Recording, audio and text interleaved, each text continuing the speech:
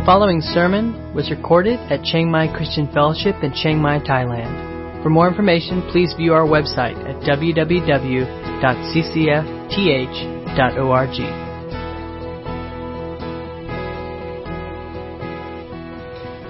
My name is Shine, really sunshine, and I'm one of the elders here. We've been going through 1 Peter for some time now. Today's passage, 1 Peter chapter 4, verse 7 to 11. Let me read it for you. You can follow maybe on the projector screen. The end of all things is near. Therefore be clear-minded and self-controlled so that you can pray. Above all, love each other deeply, because love covers over a multitude of sins. Offer hospitality to one another without grumbling. Each one should use whatever gift he has received to serve others, faithfully administering God's grace in its various forms.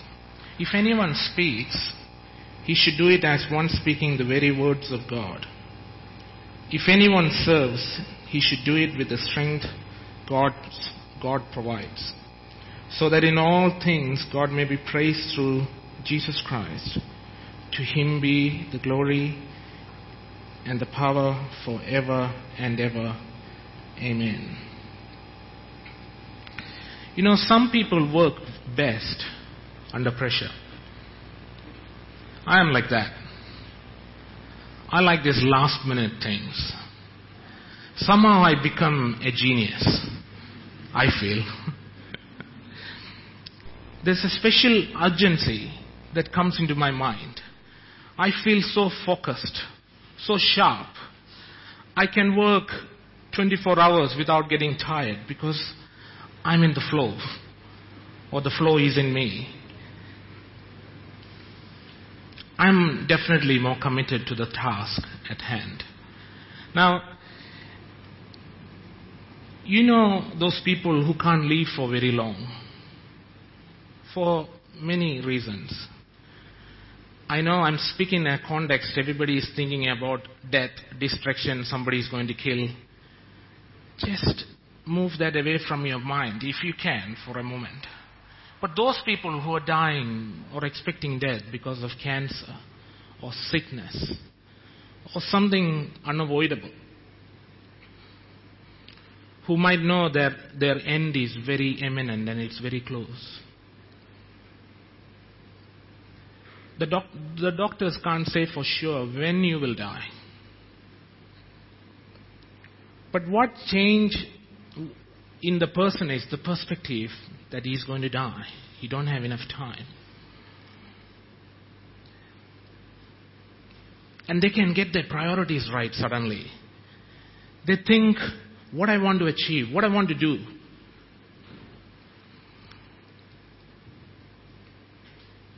You know, this passage brings my calling into light. When I committed for my ministry, I committed to responding to the call of God to come out for ministry. It was a time when I was working with Red Cross. It was a time when I was so confused what's going on in the world. I was part of a friend team relief work where we go as soon as a disaster struck.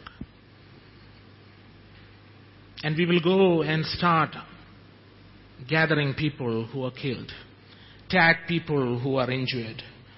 And there are people whom we tag with red tags that we know we don't have time to save them. They're costing us few lives. So knowingly we tag them red. They're not dead yet. And sometimes when people keep seeing this, they get hold of my hand and say, please, I'm only bleeding, you can help me. And I'm not a doctor, but just from experience, we just make a decision. And it's very sad. Sometimes I have to sit next to them and say, sorry, you're going to die. I can't help you. And then I see this calm or sometimes this peace after a quick panic comes onto them. And sometimes they hold on to my hand so tight. And I sit next to them. And they'll keep telling, please don't go. Please don't go. And I say, no, I'm not going. I'll sit with you. And some incidents, we help them die. That warning, that sheer realization that he's going to die is just paralyzing, especially for the person who is sitting next to him. But for the person who is dying, he usually accepts, okay, what I can think. And it seems like they sometimes think very clearly things that they've never thought. Things like, what will happen to me when I die? They want to speak. They're bleeding. They're in so much pain. They will ask questions like, can you help me? And that's an occasion I try to pray for them or say a word of comfort or say, you will be in paradise if you accept Lord as your Savior. Talk about Jesus. Now, the Bible always sounds a note of warning. And it's always there. But we don't realize it because we are just caught up with our life. We don't feel the urgency of living as if our life is going to end or the Lord is coming back. Peter here is actually saying, when you know that your life is going to come to an end, there is a certain way to live. There is a certain way to react. There is a certain discipline we as Christians should conduct ourselves. Now, Peter gives his readers some very practical instruction on how to end your time on this earth. Okay? And this is what I'm going to focus on. While I was preparing, one of the commentaries said, maybe we should say that he's giving a Bible, Bible, basic instructions before leaving earth. Well, for me, it's all true about the whole Bible. And it contains some counsel, wise counsel. Peter has already told his readers that to live for eternity. Never forget when you read a passage, the context and the pressure and the power of the words that is coming to them. For us, maybe we cannot even relate what these people are going through. They are like the Afghans, the Iranians, the Syrians who are running for their life. I don't think we can get into the shows at the moment. At the moment, we can think only all of them are terrorists. Yesterday, I was reading this, just a sidetrack. Yesterday, I was reading this newspaper article which was putting some statistics in. In the last 2 years, the number of Muslims killed by terrorist attack, if you compare the whole number of people, only 2.6% of them is Westerners. Other more than 95% is Muslims who has been killed in terrorist attack. Those people are running. And we call them refugees, criminals, whatever we want them.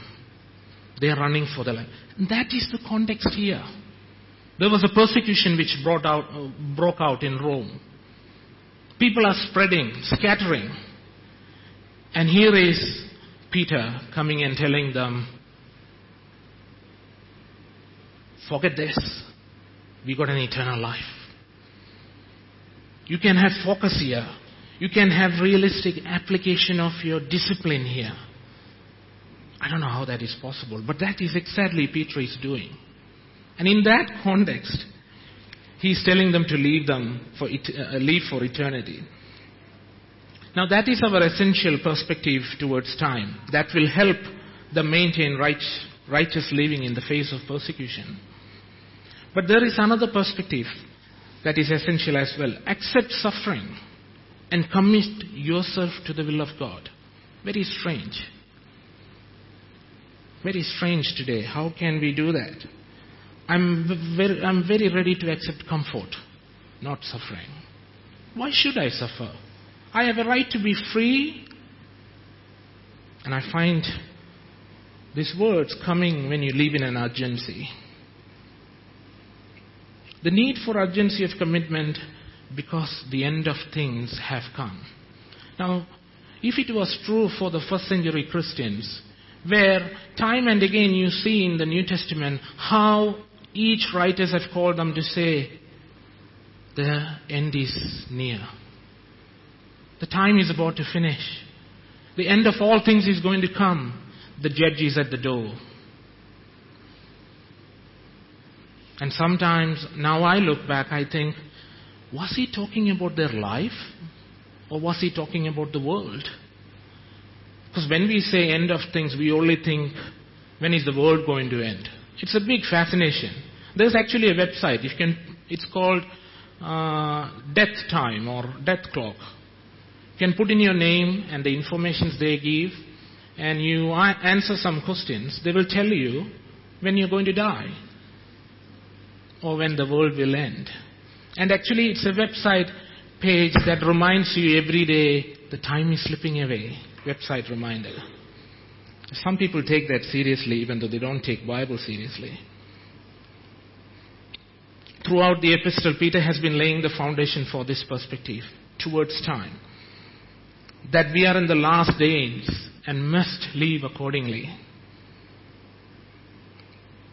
Chapter 1 verse 5, he says, salvation ready to be revealed in the last time. 1:6, trials and sufferings only for a little while.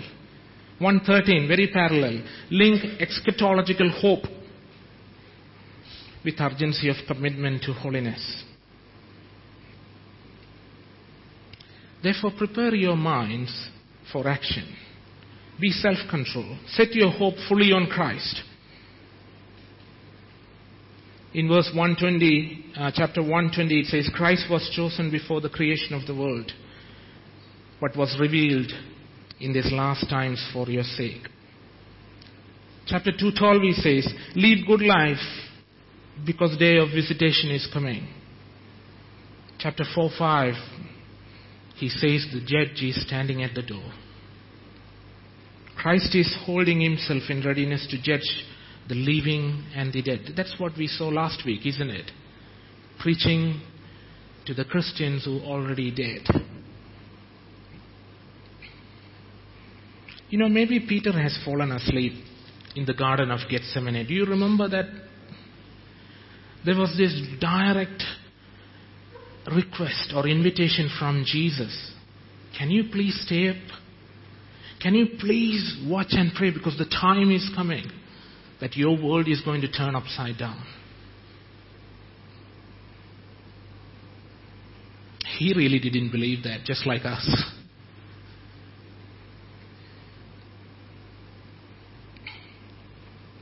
Where was his sense of urgency? As Christians, where is our sense of urgency? Now, we know that this kind of warning is a very conducive passages to preach doom and gloom and God is coming, repent you sinners, and I shouldn't say anything. You can go on and judge everybody around you. I'm the only one who is going to heaven. But it all comes with a challenge to watchfulness and irreproachable behavior. God is concerned about our ministry. So Peter has written about such important subjects as being serious and watchful in every respect. Practicing hospitality, above all things, sharing fervent love with one another. In other words, Peter turns his attention to practical ministry within the body of Christ.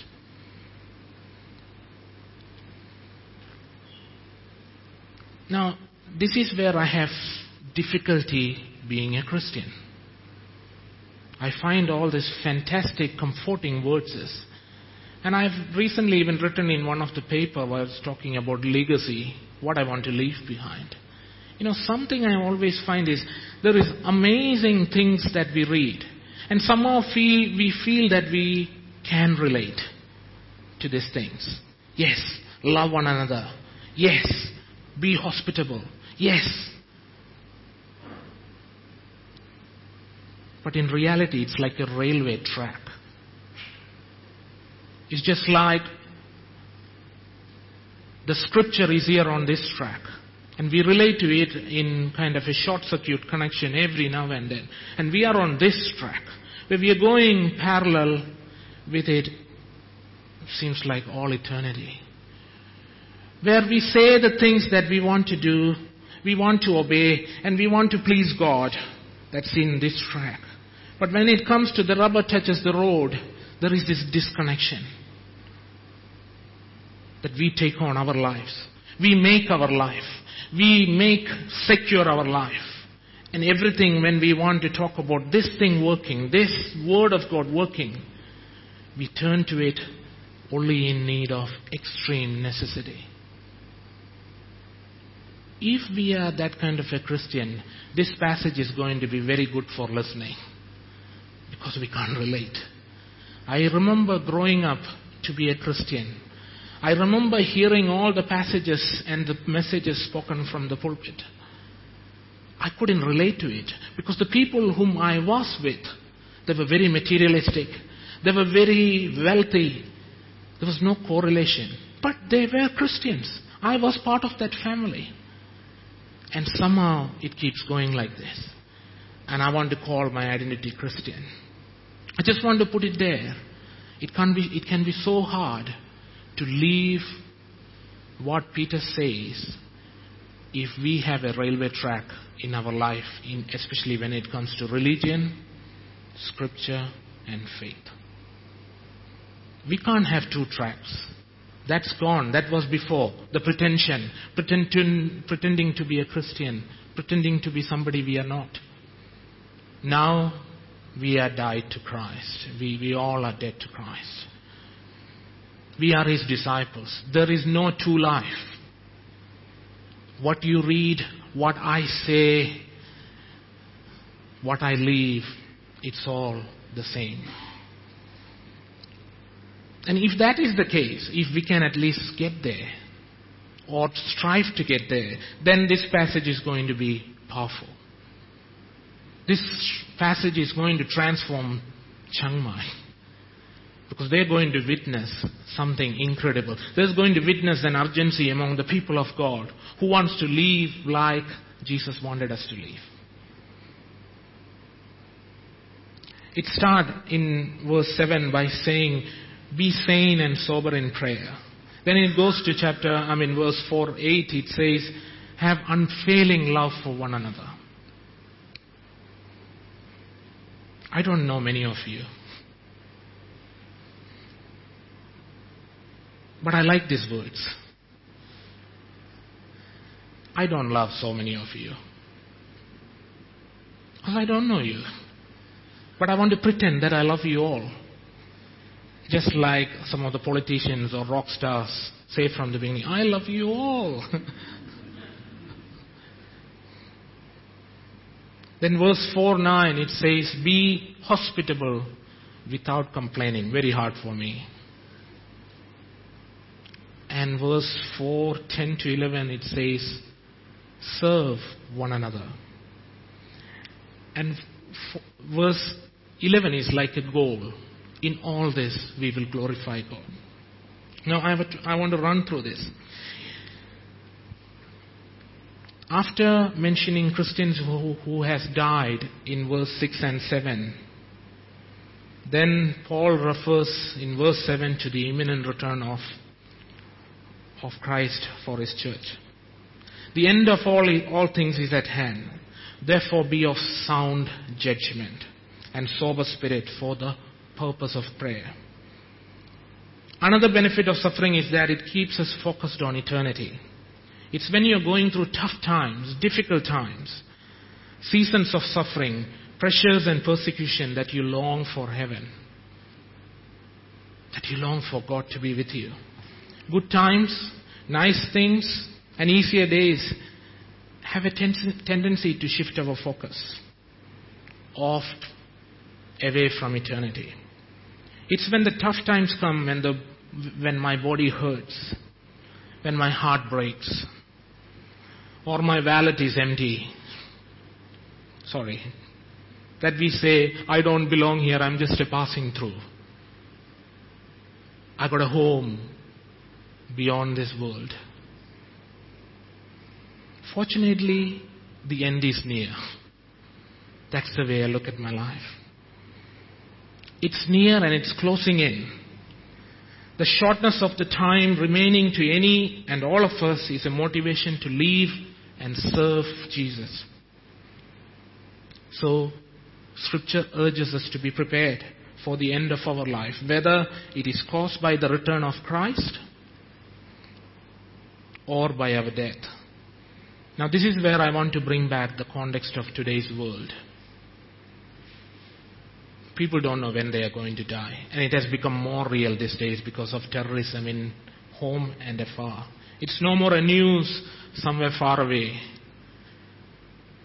Yesterday I heard more than 80 people were blown into pieces in Afghanistan. Before that, a guy went on a rampage in killing in Munich. Is that right pronunciation? I don't know. Munich, maybe. But the point is, death is everywhere. It might be while you're shopping. It might be while you're on the plane or while you're on the train. I'm scaring you now. But this is the reality today. You're not secure. So what are we going to do? We can build a bunker underground and stay there all the time with all the life supply because of terrorists. That is not Christians are all about. But I feel the messages, the non-clarity of mind is pressuring us towards that kind of a mentality. Kill all Muslims. Let's stop this people group. They're killing everyone. Don't become intoxicated by what's happening around you. We need to be sober. We are the people who needs to keep clear head to see what is really happening. Don't feed to the propaganda of ISIS. We are saying the things exactly they want us to say. This is the time we need to think in clearly. This is not the time. Yesterday or day before yesterday, I was seeing this.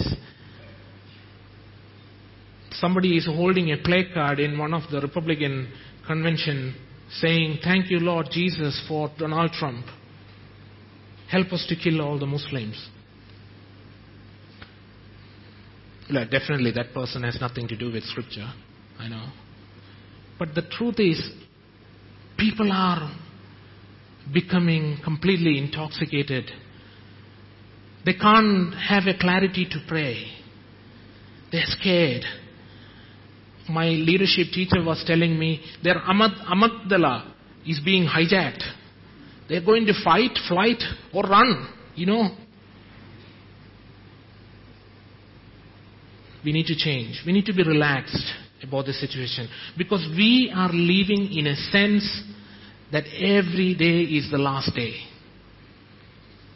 Next moment is the Christ going to bang in front of our door.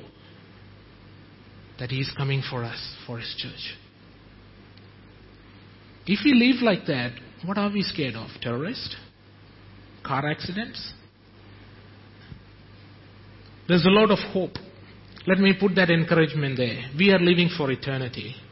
We can't control life. I have seen that personally. People like us who had dreams, who had so much plans for the future, went because of a wave or because of the earth shaken, or they're just like us. Normal people. Life is not guaranteed. So we should live our life in the fact that our end is near. Such perspective help one recognizes how many activities don't make eternal difference. So many of what, sorry for being negative, but so many of us, what we Christians do is little more than, rearranging the chairs of some big hall. The question of eternity is, when Christ returns, will He find us asleep at the switch and reclined in leisure, or will He catch us diligently working in urgency?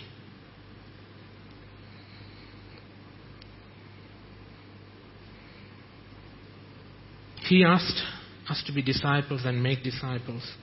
Teach them His word. I want to say some more things about today's church. Eugene Peterson, many of you know, in his book, A Long Obedience in the Same Direction, he writes, it is not difficult in our own world to get a person interested in the message of the gospel. It's very easy. I can do it. I am a charmer. I can speak to people and make them interested in what I'm saying.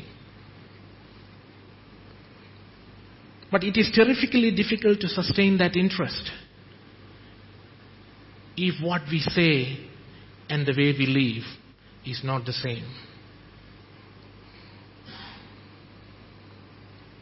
Thousands of people today make decisions for Christ. But there is a dreadful attrition rate. There is many people backsliding. Many claim to have been born again, but the evidence for mature Christian discipleship is very slim. There's a great market for religious experience in our world. That's why many Westerners are becoming Buddhist. They are, after all, these New Age movements. Many Easterners are trying different spiritual experiences. There's a huge market. People are lost, confused, they are seeking. But there is little enthusiasm for patient acquisition or requiring of virtue.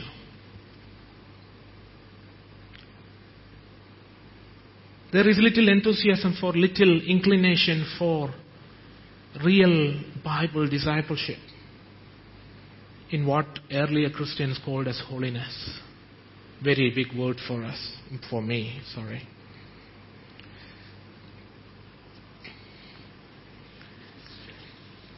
Jesus said, be ready, for the Son of Man is coming at an hour you do not expect.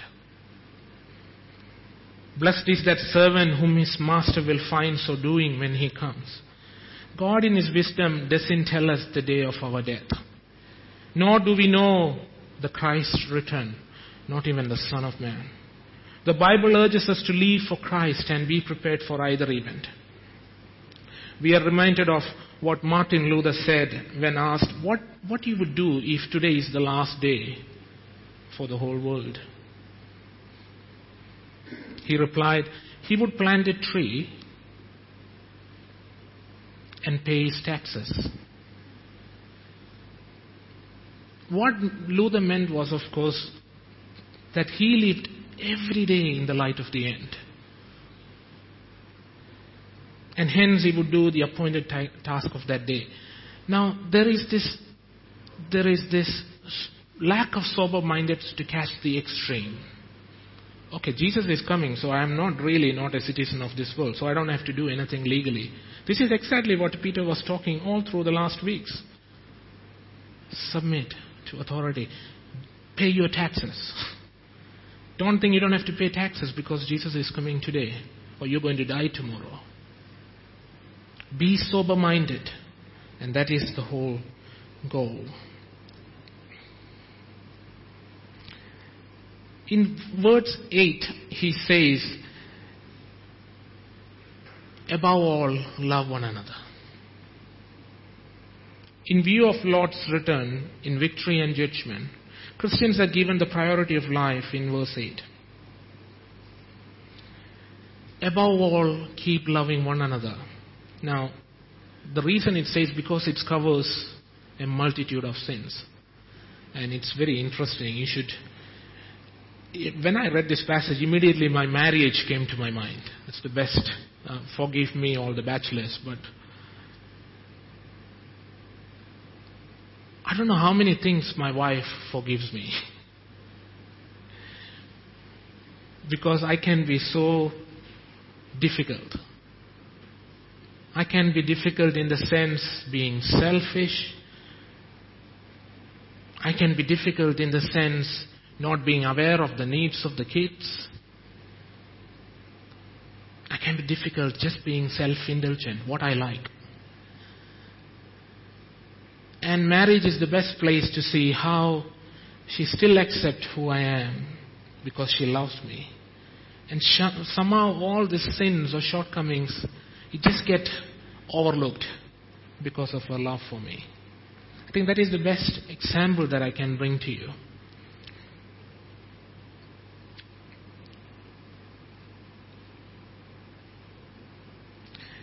See, a Christian's unselfish love and concern for others should be exercised to the point of sacrificially living for the welfare of others. For we are to love each other deeply. I mean deeply. The word used here is actually stretched or strained. It was used to describe one of that sore muscles of an athlete who strains to win a race. A good translation would be something like maximum effort. Holding nothing back or giving it everything you have got in loving one another. What do I say? Webster's New World Dictionary describes fervent as showing a great warmth of feeling or devotion. When joined together with love, the two words make the statement, above all, hold unfailing your love for one another. Let your love be without reservation. Let your love be without hesitation. Let your love be without qualification. Such love is the most needed quality in the church, where God's love permeates the lives of His people. Genuine forgiveness becomes a reality. Past hurts and harmful actions are forgotten.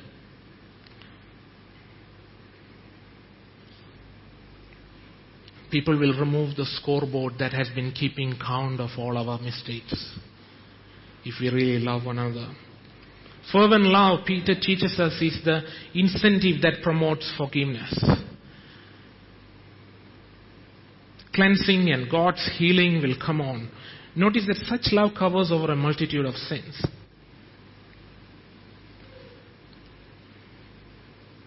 There are two interpretations about this covering the multitude of sins.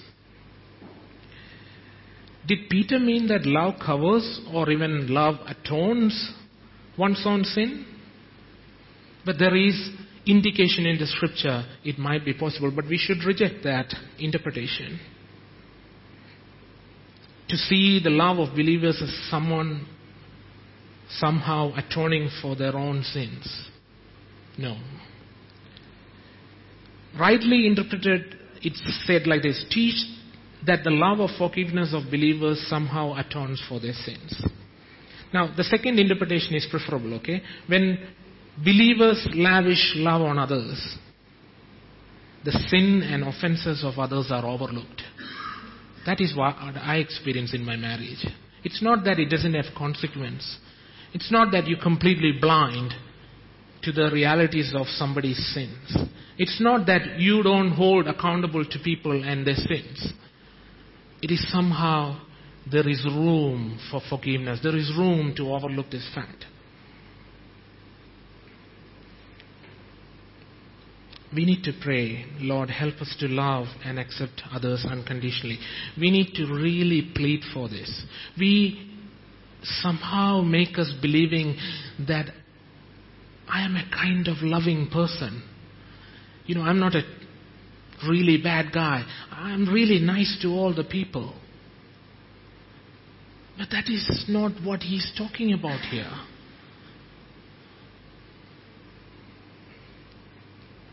He's talking about going out of your way, sacrificial, maximum effort. Have you noticed that when we forget something, it is just a little slip of my mind, But when somebody else forgets it, you should ask my wife. It's a gross negligence. Irresponsible. When we snap at someone, it's simply because we are having a bad day. But if they snap at us, we see them as mean-spirited. And if we are late for an appointment, Indian culture, it's because of the hectic day. But if someone else is late, it's because being responsible, not respecting me. We may chuckle because we may identify with all these things at times in our life. But isn't this the way we behave? It's easy to condemn and criticize others for their shortcomings, because I do. And completely excusing my own.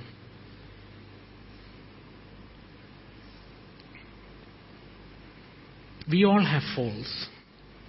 No one is similar. No one is perfect. Recently I came across a song called Broken Together. It's almost fixed my marriage. The song says that, no, you can't make it perfect because you both are broken. Well, my point is, she's not right. She's wrong. Well, it doesn't work.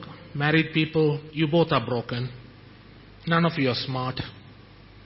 Go to the Lord and ask to. So love. Again, this is just going, I don't know how to convince you. This is beyond me. We're talking about a love that the way we should live. And it's somehow feel otherworldly. You somehow feel it's unattainable. The next page, the next verse, it says, be hospitable and uncomplaining. This command requires us to go beyond nice and accommodating to others. The primary reason for hospitality in this context was there were people scattering. There were preachers flooding because of their proclamation of the gospel. And it was basically for the Christians. When they fled one place to another, it was a command by the apostles, you receive them. They might be strangers for you. But be hospitable. It's not to be nice. Actually, what Peter meant is give them shelter, provide them food, listen to them, give a listening ear. Oh, for me, this is too hard a teaching. I remember visitors comes to us in Chiangmai. You can ask my men's group how I complain. One of them, one set of family, when they came, they come from Australia, but they're not connecting with the reality of who we are. Okay, I'm already complaining. Can you hear that? But they were fantastic people. They're lovely people of God. But they wouldn't turn off the air condition. They wouldn't clean up. They wouldn't lend a hand. We are happy for them to stay with us, of course. You see how I am nice? I'm very nice. I'm letting them stay in my house. But how can they be like that? I wish they do something. I hope you sometimes hear yourself. This is what they don't want. Notice here it says, extend hospitality without grumbling. I don't know how to. I'm very hospitable. My house is open for everybody in the world. But when they come, they wouldn't hear I'm always smiling, you know the Thai culture. How are you? How's your sleep? You good? Where are you going today? Yeah. It's all nice. But then I go to my men's group. I go to my wife. Without grumbling, be hospitable. Why would we complain about having to help someone? Maybe it is cost, maybe it is time, Maybe it is inconvenience. Maybe it is that simply that person doesn't say thank you to us.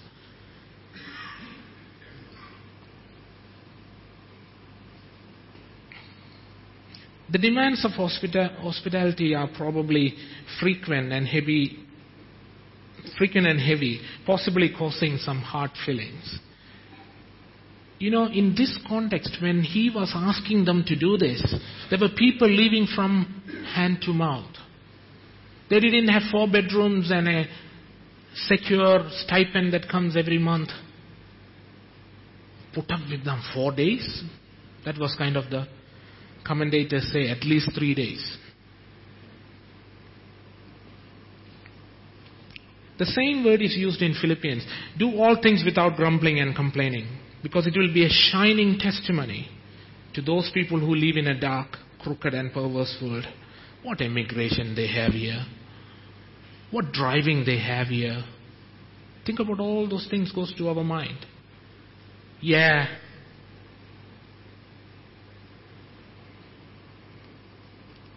And it says, serve one another.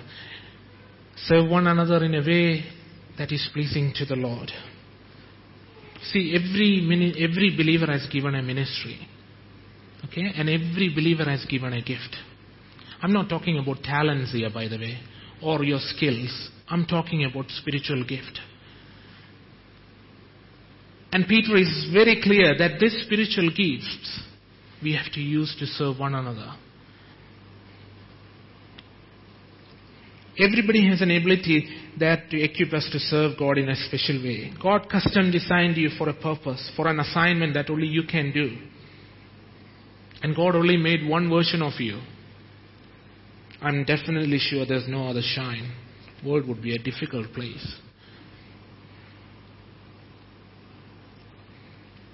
Notice that our gifts are to be employed in serving or enriching each other. All these gifts have something in common, or one thing in common. They come alive and develop in serving others. Ministry is not about us. Underline that sentence. Ministry is not about us. It's not about how hard I become a missionary. It's about Him. All what we are here. Why are we here in Thailand? What are we doing here? It's because of Him. Not because of my humility. Not because of my humbleness, I have become a missionary to go, Lord, look at me. No, it's about Him. When we minister in some capacity, we become channels of His grace. Our fruitful service or our faithful service reveals God's grace to those around us. But the opposite is also true. When we fail to do what God has called us to do, we restrict God's grace in our lives and the lives of others. Notice the warning in verse 11 that accompanies the exercising of our gifts. Whoever speaks, let him speak as it if were the utterances of God. Whoever serves, let him do so as by the strength which God supplies. The two provisions that we are to rely on serving God are God's words and His strength. And that are mostly the two things that we deny in our Christian life, at least me. Because, if my family is comfortable, if the insurances are paid off, I am a bit more secure. And if something else happens on top of that, of course God is there. Well, I want to secure in my ability, my strength to provide for my family first.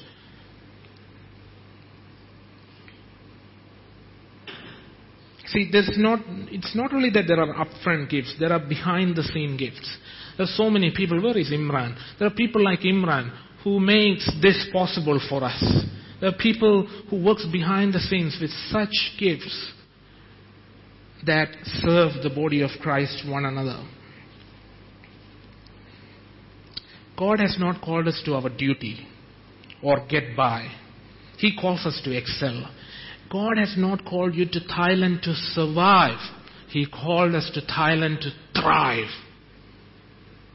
We have to be the people who should be lifting those who are blind, those who cannot see the path. And we do all these things. One of the things Moody said was this: I'm only one, but I am one. I cannot do everything, but I can do something. And that which I can do by the grace of God, I will do. See, with simple commitment like that, he was a Christian leader who brought England and America to a revival. George Whitefield says, he lay dying, and he says, Lord Jesus, I am weary in your work, but not of it. There is a goal here. We are asked to do all these things to glorify God. Okay?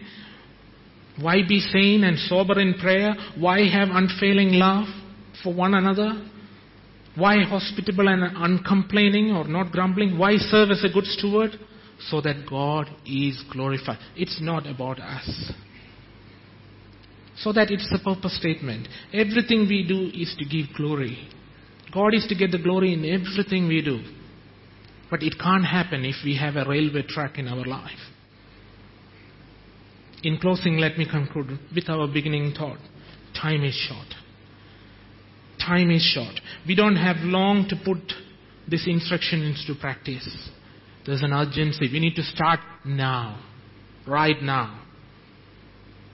Jesus said in Luke 12:35, blessed is the slave whom his master finds so doing when he comes. Or in other words, blessed is the servant who is doing what he's supposed to be doing when the master comes home. Do you need even more encouragement to get going?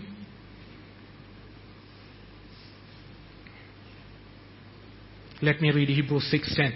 For God is not unjust as to forget your work and the love which you have shown toward his name, in having ministered and in still ministering to the saints. Read that again. He is not overlooking what you have done. But we are unfortunately called to even a higher standard. It's hard because this is not our home. We should live circumspectively because Christ is coming again. Be prepared to meet Christ by continually growing and service for God and others. Please don't grow weary in well-doing. We can never do too much for the one who did so much for us. So keep our eyes on the Good Shepherd and see the needs of his people. Let's serve in love, but remember always to do it in his strength for his glory. Let's pray. Lord, I just want to thank you for Peter, who seems to be so radical for us and our context, Lord. Lord, I ask that you would help each one of us to mature, to grow. Help us to catch that sense of urgency that you are coming soon. Help us to know our life is not guaranteed, it can finish any moment. Teach us to number our days so that we may have a wise heart, so that we may pray clearly, so that we may love one another, so we may be hospitable. Lord, help us to serve each other with our gifts. And I pray that we will together bring glory to you. In Jesus' name we pray. You've been listening to a sermon recorded at Chiangmai Christian Fellowship in Chiang Mai, Thailand. For more information, please view our website at www.ccfth.org.